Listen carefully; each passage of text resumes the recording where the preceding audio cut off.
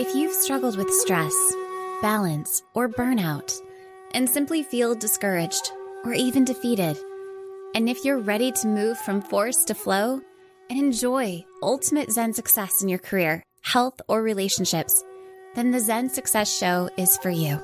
Your host, Carissa Sims, is an entrepreneur, corporate consultant, best-selling author, meditation teacher, and healer who has found her own Zen success. Here's your host, Carissa Sims.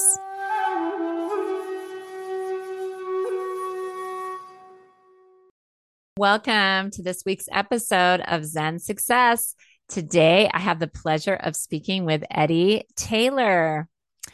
So let me tell you a little bit about Eddie. On May 12th of 2022, 2 days after my birthday, if you're curious, I was wondering if he'd summit on my birthday. He joined 6 other climbers on the summit of Mount Everest for the first all-Black ascent of the Nepalese mountain. 7 months earlier, Eddie climbed the Moonlight Buttress of a sandstone wall in Zion National Park. These 2 ascents show the ability of Eddie to be balanced, being a teacher, husband, father, and climber. Yay, you get to say your father. Upon completing a double major and finishing his track and field career at the University of Colorado, Eddie went on to become a passionate rock climber, public school science teacher, head track and field coach, and more recently, Patagonia ambassador. Welcome, Eddie. How's it going? Pretty good. So you have accomplished so much, but I know you have a lot going on. How was your day today? What did you do? It was my first day back at work. School starting pretty soon, and so it's the first day back. It's kind of a shock after being off for the summer. Is it like a different world? Is it like another reality?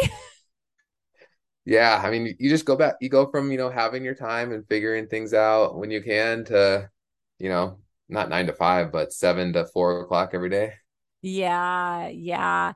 And do you have to do, the kids are not back in session, right? No, we have 1 week of prep time before the kids come back. Okay. And you teach at a high school? Yeah, Centaurus High School. So when you're teaching and the kids aren't there, do you still have to work those hours? You go in at 7 to 4, or do they let you work from home a little bit? No, we're in every day. We have some in-person trainings, getting the rooms ready to go, collaborating with our teammates and whatnot. So we're definitely COVID's completely done almost. It seems like we're have to be back in school all of hours of Yay. the Oh my day. God, that smile is huge. You're happy about that. That's awesome.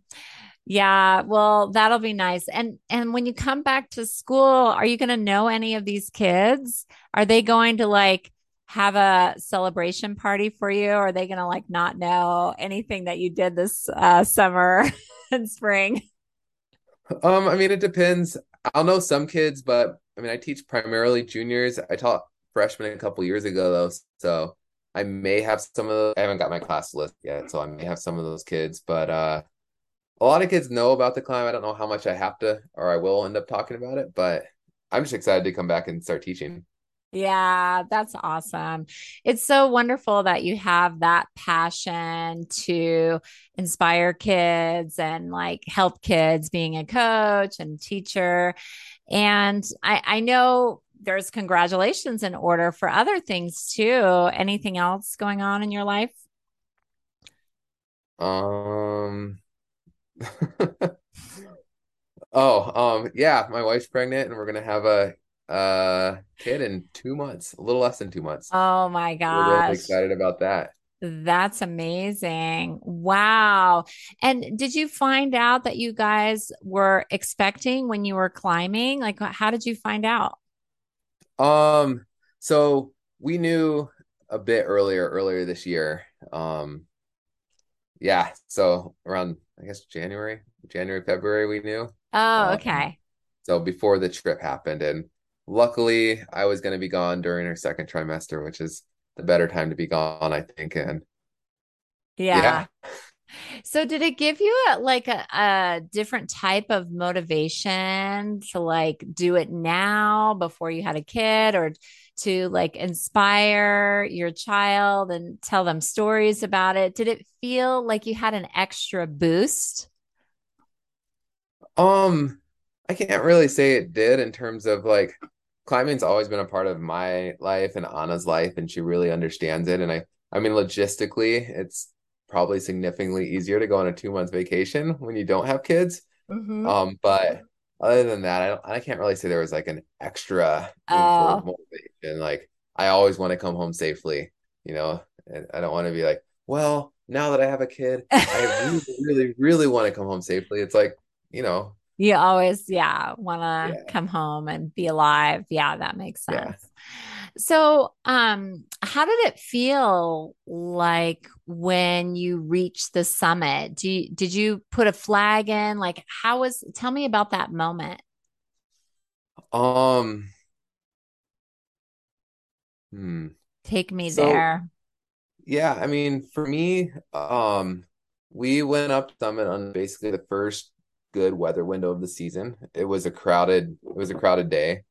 And me and one other person on the team who left a bit earlier, we kind of passed the crowds and were on the mountain more or less by ourselves, on the higher part of the mountain. And um, I ended up summiting around 2:30 a.m. So there wasn't that big of a view. It was pretty dark, but also like I got up relatively quickly. And once we got to the top, it was kind of like, all right, we're halfway there. We got to turn around and go down. So I didn't really have this big, like profound moment or anything. It was more of like, it was just like, that was halfway. Yeah, Think about like a because you race, still right? have to survive on the way down.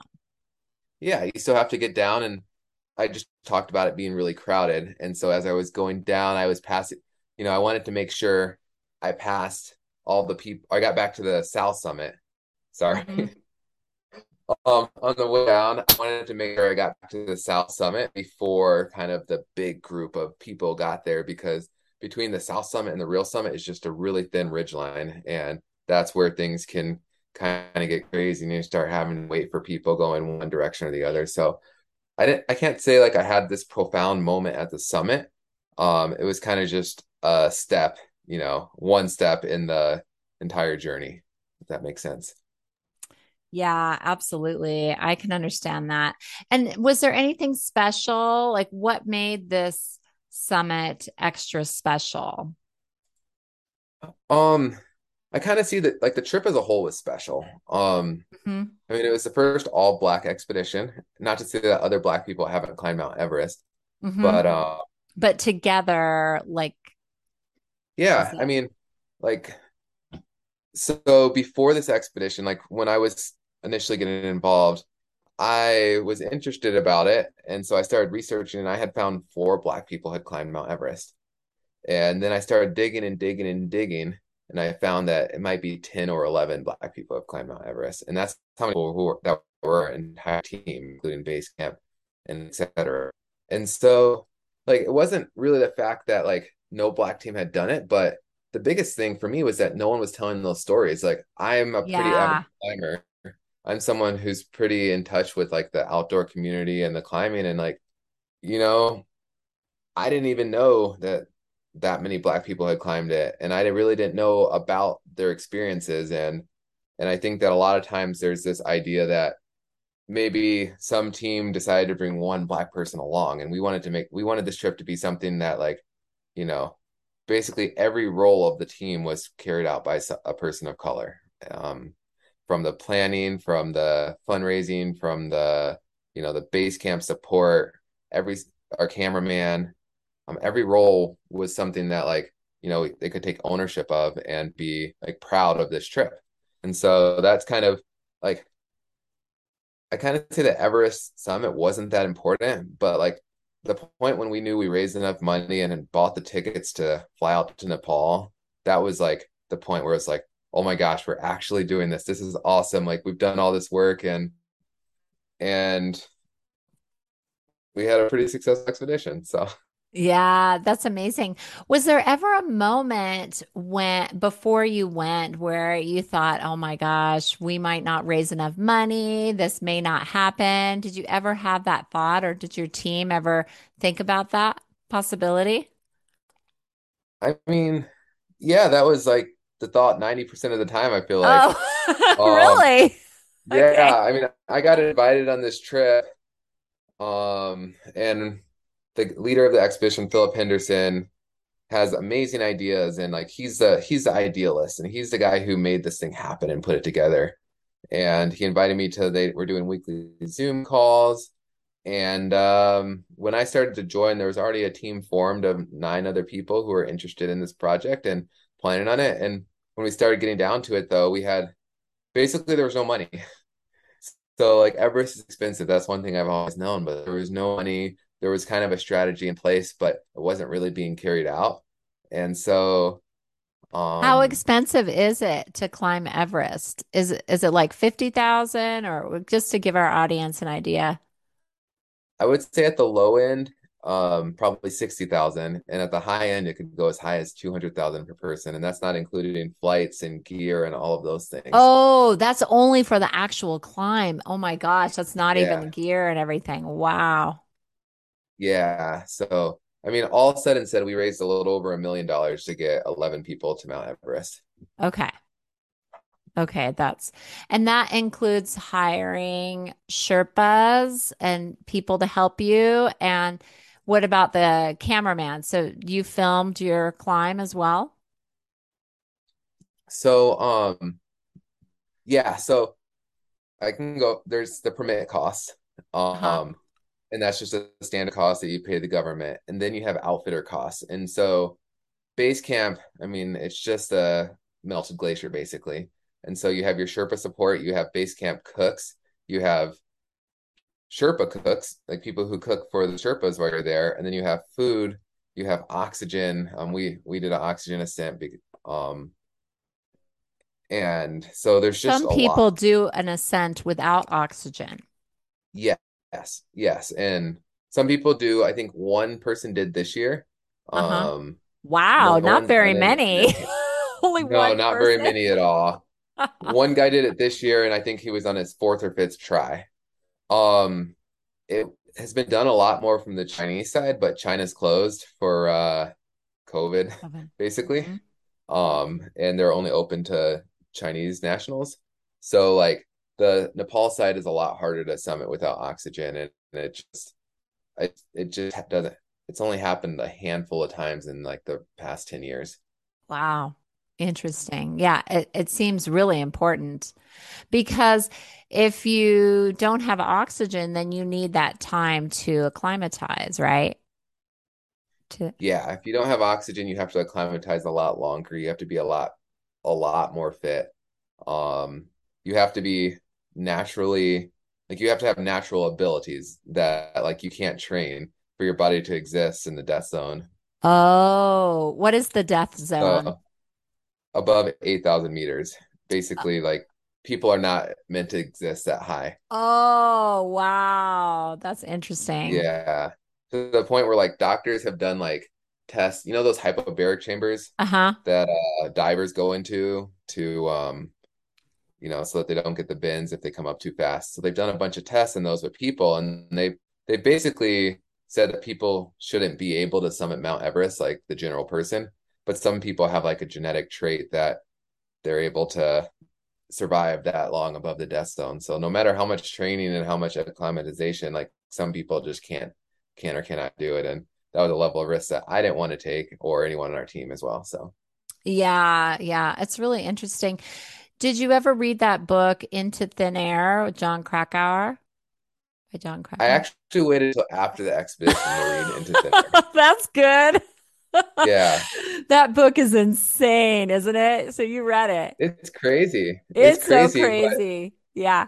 But the it's IMAX funny because like movie was going on at the same time as that book. So if you ever watch, yeah, it's like so insane to have that synchronicity. If you watch that IMAX and read that book, it's like, wow. yeah, yeah, it's crazy and it's crazy. It's like I did see the Everest movie Hmm. a few years ago that was based off of Into Thin Air, but like my experience on Everest was completely different. Yeah, it sounds like it. Tell me. Yeah, like it was just a really positive experience. We had a great group of people. We Mhm. spent time with our Sherpas and we were like singing and laughing every day. And we had all for the most part been fit enough to do every leg of the trip. I mean, it just wasn't like we've all have so much experience that it didn't feel like it was this most torturous thing that we've ever done. And it really like didn't feel like this exclusive place that I would say the book made it out to be like. It felt Yeah. like, yeah, it felt like it was something that if you really wanted to do, you trained for it. Hmm. You're an outdoors person in terms of like you climb a lot, you know your systems, like it's something that's accessible. And Hmm. I think one thing that the book didn't capture very well is even if Everest isn't your goal, like base camp's accessible for a lot more people. And you Yeah. see this place, incredible place, and meet these incredible people that you would never otherwise Yeah. meet. And then Because even just that's like just trekking toward amazing that. place in general. Like Yeah. my husband Colin has been to base camp in Everest. Yeah. Yeah.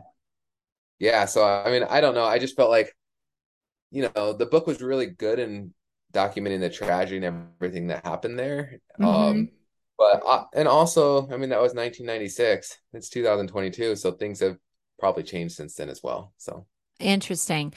Because isn't there a whole timing of the weather? That's what I remember about that book and climbing Everest because there's important windows that if you don't capture, you could get stuck. And then some of the movies that I've seen, it's so crowded, like you literally can't go anywhere. I've just seen this like train of people. Did you ever feel like you missed a window or in fear of your life or anything? to be honest, no. When we were moving on the mountain, most of the time we were moving in like groups of one or two or by ourselves. We were never, besides that summit day, because it was the first good day of the year, we never really had that, like, the big hundreds of people around us. Again, besides that summit day. But we were moving up and down the mountain many times, and it, for the most part, it felt smooth. I got to say, the one scariest part, though, was in the ice fall. The ice fall, the book did do a good job of explaining it. I mean, you're in a river of frozen ice that is falling down steadily. Like you don't see it fall down, but you'll go hike up the trail and then you'll come back and the fixed rope that you were clipped into is completely covered in like a couple feet of ice that just fell down and luckily weren't standing there.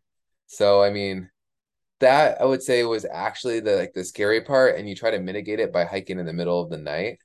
And Okay. I luckily no one got hurt By this not year in being the ice able to fall. see and stuff in the ice fall. Okay. Yeah, but like if you were hiking in the middle of the day in the ice fall, like things are collapsing all the time, and it's really just a number of time number. I forgot the Just expression. a Sorry. matter of time Yeah, before just a matter of time. mhm, before something happened. Yeah.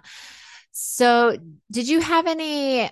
It's really interesting to hear your perspective because it's just nice because I honestly do have that fear, and it's from reading that book. It's from watching the IMAX movie of how Yeah, harrowing and how many people died.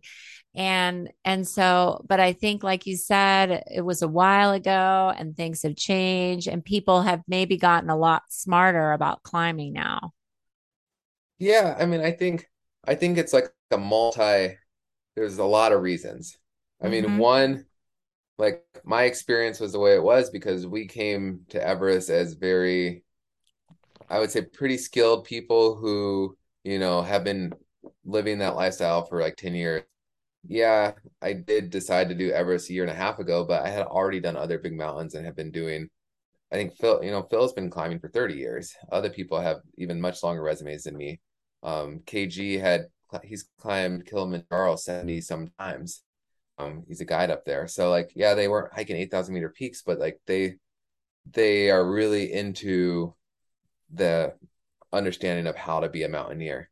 And so then Mm-hmm. the other thing I think is that the Sherpa people um, have been taking more ownership of the mountaineering experience, and Ah, they've realized that that's a way they can support their families. I mean, there's not a lot of industry in Nepal, and uh-huh. so they've gotten getting people up Everest down to a science. So like you can come in with our skill level, you can come into the person who's never stepped a day in the outdoors, and 2 years ago you just started to train really, really hard. And because of how well that they've been guiding the mountain and figuring out some of these tips and tricks to make it smoother, they've effectively decreased how they've decreased the fatalities. They've decreased a That's lot of stuff amazing. going up on a mountain. Yeah. So now the ratio of Sherpas to people climbing is higher, and they've taken ownership of the mountain, gotten more money and economy for Nepal and their families. I think that's amazing. That's great. So did you have any inspiration for climbing? Any of the people on your expedition or anyone in your life? Um, I mean, not really. I kind of like stumbled into climbing. Okay. Um, my mom, when I was young, took me to national parks and made it a point for us to like go outside and do these little nature hikes that we hated, to be honest, but like to see these incredible places. And then as I got older, I got more into sports and whatnot, and we'd still do these family vacations. But um, I came to see you because when I was younger, I also learned to ski, and I really loved being in the mountains. Like I love that feeling of movement and like doing something active in the mountains. And so I came to see you Boulder, and I actually ended up on the track team, and so I didn't really ski at all. But afterwards, um, just being near the mountains, I started climbing. A couple people invited me out to climb. I tried it and I just immediately fell in love with it and started trying every single form of climbing there is, like high altitude mountaineering. I primarily consider myself like a rock climber, climb big walls all over the world. Um, Do you and then compete in rock climbing? I'm not a competition climber. No, Oh, no. okay. But I'm just like I guess a hobby Yeah. climber Hmm. or lifestyle climber is what a lot of people call it. Hmm. So yeah. Yeah. Yeah, that's amazing. I know you have Martin Luther King Jr. on your website, the Full Circle Climbing Expedition. So maybe for some of your other climbers, he's an inspiration, you know? Yeah, and that was a really cool thing that happened with that. So I know we were talking earlier about where we had no money. We thought this expedition was going nowhere. And once the trip started to become more public, the National Civil Rights Museum reached out to us. Wow. Yeah. And so I fielded a call with them, and we chatted, and they were really interested in this expedition. They thought, especially it coincides with the mountaintop speech. That's the I Have a Dream speech. It's called Uh-huh. on the mountaintop. And they really wanted to be a part of this. And so I brought it back to the team. We had a few more conversations, and they were really excited to kind of help support this expedition in any way. And obviously, museums and nonprofit, it's not a big, like they're not going to be able to pay for us to go to Everest, but they really were excited about like, you know, trying to combine this piece of history with, the civil rights movement and things that have been Hmm. going on. And it was really cool just that we were getting support from not just the climbing industry, but people pretty far outside of it. It was really cool. Yeah, that's neat. And are you getting a movie deal out of this? Or did you get attention from any production companies? Yeah, so from the onset, um, one of the guys on the team had a friend who was they've made a few movies, and they're a pretty good movie production couple. Hmm. And they wanted to be a part of it, or I'm not exactly sure what Yeah. happened, but either he asked them or they wanted to be a part of it. And so they were kind of in the background through the whole process. And then before, like they were like, we're gonna make this movie, we want to make this movie. And right before we left, they had finally made a deal with Westbrook Entertainment, which I had never heard of and most hadn't heard of. But then we learned that that's actually the same production company that made King Arthur, not King Okay. Arthur, King Richard, sorry, the Venus and Serena movie, as Hmm. well as Cobra Kai. So it's kind of they have two almost opposite, Very really different. popular Yeah. films. Yeah, and so I love they Cobra decided. Kai. I met I met one of the actors in the LA airport. That's a good Oh, show. nice, Yeah, from Karate Kid. nice. Yeah.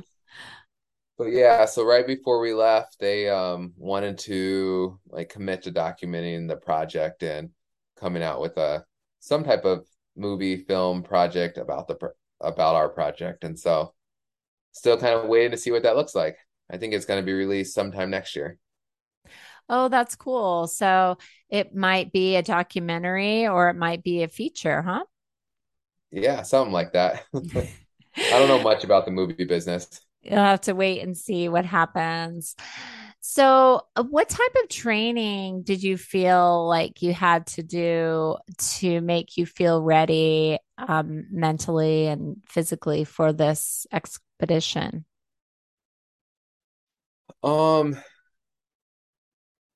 so kind of going back to like I've had a lot of years of experience in the mountains, and I Hmm. think just being that doing that consistency is what really helped me.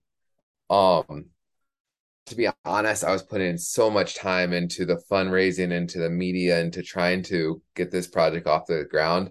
I didn't train as much as I imagined I was going to train, and Oh, it wasn't like this yeah. like Rocky Balboa montage or anything like that. But I did sign up for a ski race about a month before I left, which was this it was a pretty big ski race. You do 10,000 feet of vertical and about 27 miles up and down. And so I signed up for that, and so it forced myself to go skiing a couple times a week and get out, ski uphill, so like hike uphill and ski down.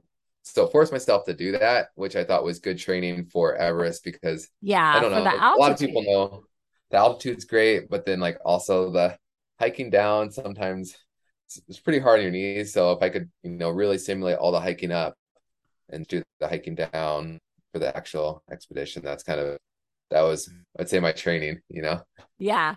Okay. Okay, cool. Well, how much do you feel that a climb like that is mental versus like your physically fit body? I think it is very mental. I Mm. think that, we talk about Everest and there's lots of different skill levels up there. There's people that, some would say they don't belong in this mountain, they're not skilled enough. But people say that about someone at any skill. There's people Mm. who have like climbed all of the 14 8,000 meter peaks, have climbed Everest 10 times and are super fit. But I think like the number one thing that everyone has in common who's successful on Everest is they're very patient and they have a lot of perseverance, regardless of where they come from. I think Mm. that like the physical training and being in shape gives you higher margins of safety. It helps you be able to summit faster. You can go in shorter weather windows. You can be out longer with like less ill averse effects. And it also, I think like being more fit and more trained physically is going to help you just have a more enjoyable time.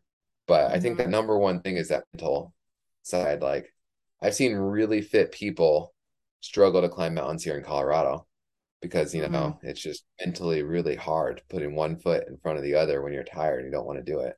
Ah, interesting. So do you feel like anyone can climb Everest or do you feel like it takes a special person? Um, Again, I think going back to the mental, I think I don't think everyone has the patience for it, no matter how Mm. fit you are, or that level Because of how long does perseverance. it take? Is it like a month? So I was gone 47 days. Okay. Some expeditions are 60 to 70 days. We had amazing weather. Okay. But yeah, it's that long away from family and friends and your home and you're sleeping in a tent and you're waking up cold every morning. Like there's a lot of those aspects that are that at any minute you can just like, pay $1,000, take a helicopter back to civilization. But it's just can you sit there day in and day out and you know, most people get sick at some point on an Everest expedition, and it's hard to recover from getting sick up there. But So no I one don't think got sick on your team. one of our team members got sick 3 days in, and 3 days into hiking to base camp, and he pushed through. He took a couple rest days. He eventually made it to camp three, but then he had to go down. He never could really recover from, being getting just a common cold 30 days earlier. Interesting, interesting. So, how did you meet your team? How did you connect with all these badass climbers? Um, Kind of serendipitously. Um, I was out in Ouray, Colorado with I guess my dog was about almost a year at that point, and we were at the dog park, and I was just walking the dog, playing with him in the dog park, and this guy named Phil Henderson walks up with his dog. Oh, And we're in Western Colorado where there is very, very few Black people. And so we were so you were like, chatting. yeah, I mean, was like yeah, we happy. were chatting and we saw each other like throughout the weekend as we were ice climbing. I don't know if you're familiar with Ouray, Colorado, but it's this No, little I'm not. town where, yeah, it's this little town in the mountain where they have a public ice park where every night they turn on the sprinklers and over these rock walls, basically ice forms, and people come from around the world to climb the ice and then go sit in the hot tubs afterwards. So it's like very bougie ice climbing. Oh, how funny. That sounds Yeah, so we were just there for the weekend, me and my wife and my puppy, and we met Phil. And after the end of the weekend, we traded numbers, and we kind of kept in touch and talked here or there. And we went on a ski. Like, we skied just one random weekend a few weeks later, and we started talking about the project. And he got to know me a little bit better and thought I would be a really good fit for this his project that he was starting. Oh, At that's that cool. time, I didn't really know, but he was already pretty far into the planning process, and there was already, I think, 9 people on the team at that point. Actually, there was 10. One person left, but there was 9 people on the project at that point, and kind of when I commit to doing something, I kind of go all in. And I had summer break coming up, and so that was when we really started that whole fundraising push. And like, we're gonna go public. We're gonna start talking to companies. We're gonna like do everything we can to make this trip happen. And it just it grew bigger than we ever could have thought. Oh, that's exciting. So, how was your wife, Anna, through this whole process? Was she supportive? Like, did she show her support in any way? I know she's also a climber, right? Yeah. So, I mean, initially, I wasn't that interested in doing Everest. And it's like, this is a cool idea. I can help you guys in any way, but I'm not really that interested in necessarily climbing. And Oh, got it. Anna You was, saw more yourself as more support for them. Hmm. yeah, like seeing how I could help, help get Hmm. the trip off the ground. But I was kind of not necessarily like that psyched on climbing Mount Everest. I just knew it was expensive. I knew it was cold. I knew it was a lot of walking. Um, and I knew from all the stories I've told that it can be a really incredibly dangerous place. Hmm. But I did a lot of research, and Anna thought, like, she from the beginning was like, this is an opportunity that you have. There's no reason you shouldn't take it unless you really don't want to. And she was really, really supportive about it. And which was great. Like, it was just great having that support behind me before I even made the decision if I wanted to go or not. Like, she could kind of see the bigger picture of this trip um before I even did. So Oh, that's so sweet. That's amazing. yeah. Did she ever have a desire to? I mean, I know she was pregnant, but did she ever say, "Oh my gosh, I want to go"? I think she wanted to go to Nepal, and we'll probably go back to Nepal at some point. Uh-huh. Um, but I don't think she's kind of like me, who probably doesn't have this firm desire to climb Mount Everest, if that makes sense. Yeah, yeah, yeah. Yeah. Well, tell me about your background a little bit, like where you grew up and if you felt like it was ever a barrier for getting into colleges or anything. Um, so I like to say I grew up in Minnesota, even though I only went to high school there. Mm-hmm. But in reality, I've lived like all over the place. Oklahoma, Michigan, New Mexico, Arizona, Minnesota, and then I've called Colorado home for the larger part of my life. Oh, wow. So you kind And of kind grew of, up all over. yeah, I grew up all over, and but then I spent every summer in Chicago and with my Okay. dad growing up. So like I kind of was in all these communities around the country, and I was in like, in inner city Chicago, where I mean it was a very black community where all the rest of the communities were predominantly white or Native American. Actually, I was in the town I lived in Arizona. There were like five kids in my school that weren't Native American. Um, and we had to get put in remedial Navajo class, which is kind of funny. Um, we That's were like, cool. as I don't remember what grade I was in, but we were with the kindergartners learning the basic colors and numbers and things. So it's kind of funny. But yeah, so I've lived in like a lot of different places and had a lot of different experiences. And I would say that because I've had those experiences, I've been able to get into the outdoor sports. I've been able to spend time in the outdoors. I went to CU, which is a very white college, because I've had so many experiences of living with people that are different than me. Um, but I mean, I see the barriers and I see a lot of barriers that people have. And it's Hmm. just like I've I've basically been privileged to have had so many different experiences growing up. And I can't say I loved all those experiences back then, but it's been very easy for me to be able to maintain friendships, learn from people who are different from me, work with people who are different from me. And I think that that's gone a long way to my success in the outdoors. Yeah, that's awesome. Did you do chemistry in high school? Um, I think I took the class chemistry, but I wouldn't say that was like my focus or my passion in high school. Yeah. Um, I That played a that bunch of, shifted into in college. yeah, I was just good at science. I was good at math and Oh, science. okay. Yeah, I was really passionate about the sports I played in high school, but Hmm. I was good at math and science, and so when I went to college, I continued on with a math major, as well as I added the science a little bit later, the biochemistry. And but there I didn't go to college to play sports, but after walking on and joining that track and field team, I that became my passion in college as well. Oh, that's awesome. And Yeah. so what got you to be the head coach at the high school that you're teaching at now?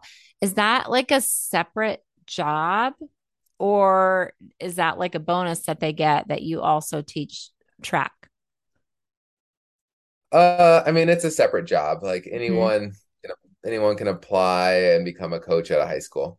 Okay. Uh, but yeah, I so I after graduating college, I was a chemist and I analyzed water quality for the city. Okay. And it was kind of like the same thing where I said, "Oh, I was good at math, so I went to college and studied math and science. I was good at science. I was I could not ready for this job, but my skills lent to this job, so I became a chemist. And I didn't really find it that fulfilling. And so then I started coaching, in which I had no interest in coaching, like whatsoever. But my college coach like asked, would you want to coach at this high school?" And I was like, "Oh, I'm not really that interested." And then that high school coach called me. He's like, "Oh, I got your number from your college coach, and do you want to come coach?" And I was like, "Oh, not that interested." And he's like, "Just come one day in off season." And I came one day, and it kind of like it stuck. And I love the kids, and I was like, "Oh, I'm gonna come back." I don't know if I'm gonna coach, but I loved it, and that's how you can kind of see a pattern. A lot of things in life have happened. And then I Yeah. had a whole season, and I went through that season with the kids, and that was what really made me want to shift into education. And I was seeing these other like teacher slash coaches being able to see the kids during the day and then see the kids in the evening, and I felt like that was a really good connection. And at that age, you can really, you can take kids from who may not be very confident in life and not really see where they're going, and you can teach them to do a sport where, let's be honest, most kids don't like to run, but you can teach them to fall in love with running and then have opportunities afterwards. And so that's kind of the role I feel like I've slid into and really enjoy, and kind of enjoy making those long-term relationships with that age group. That's awesome. I love running. I was never one of those kids that hated running. To me, it's like freedom. I did cross country and track, but I always enjoyed cross country so much more. And my dad ran and he was a really good runner. He was more competitive, but I really did it and I still do it for pleasure. So I think it's exciting Nice. that you coach. Yeah. And I hope to be running for a long time. So my kids aren't into it yet, but maybe in the future, maybe you'll inspire them someday. My kids. Yeah, maybe, hopefully. Yeah. I I'm not inspiring them yet, so we'll see. So I wondered, since this podcast is called Zen Success, what is Zen success to you? What is it in success? Um, I mean, I don't know. Success is just like for me, talking about this expedition, success was like when I knew it was happening. Yeah. And like I didn't really care about if we were gonna summit or we weren't gonna summit. It was that like we got the community behind us to go do the project. And like, you have success that the trip happened, but then you also have success when you're seeing like people writing to us and saying how this expedition inspired them here, or they went on a walk now. Like there's people who literally said, I haven't like went on a walk around my block in who knows how long, and now I see you guys like going and climbing Everest. Like I need to get outside and I need to be doing something. Like I Yay. don't know, That's it's kind of amazing. it's kind of crazy seeing like all these ripples and like you know we did this program for all the schools basically. Any school who tunes into Flipgrid every week, they have this Flipgrid live conversation. And so we did one from Everest, and we were getting all these letters from kids around the country who saw our expedition and were really excited and wanted us to be successful. And so like them wanting us to be successful was like success in its own Oh my because God. That's so exciting. yeah, they're learning about a different place in the world. They're learning about picking a goal and chasing their dreams. And so that's kind of what I got. Yeah, that's amazing. Did they have that program for all BVSD or was It it just throughout the nation? yeah, it was open to any public school Hmm. in the nation. Well, any school in the nation. Yeah. And so yeah, Flipgrid Live, it's just every week they do a lot, like they did one from the bottom of the ocean. They had Oh, that's cool. they had the person, the coach who won the Super Bowl this year on there. So they have a lot of really cool and inspiring people.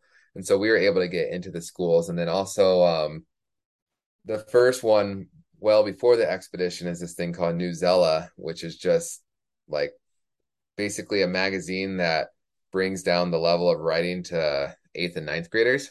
Hmm. And so one random day in school, where before I was really telling all the kids at school about my expedition or anything, they're like, "Oh, I read about you, mister." I'm like, "Where'd you read about me?"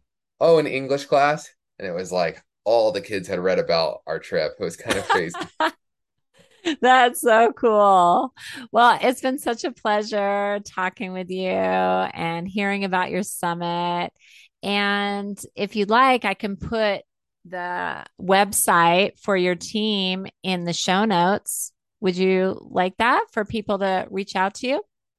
Yeah, yeah. You're welcome Okay. to if you want to. It's all Okay. Yeah, the full yeah, it's all circle good. climbing expedition. Much more success to you on your journey, Eddie. Have a great day. Thanks. You too.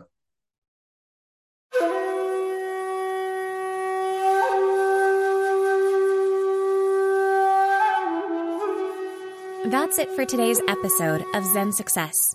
Head on over to iTunes, Google Play, Spotify, or wherever you listen to shows. Zen Success is also available on the radio in select markets through amfm247.com. Subscribe to the show and share with friends. Be sure to head on over to zensuccessshow.com to help you on your Zen Success journey and join us on the next episode. May you find your own Zen success in life.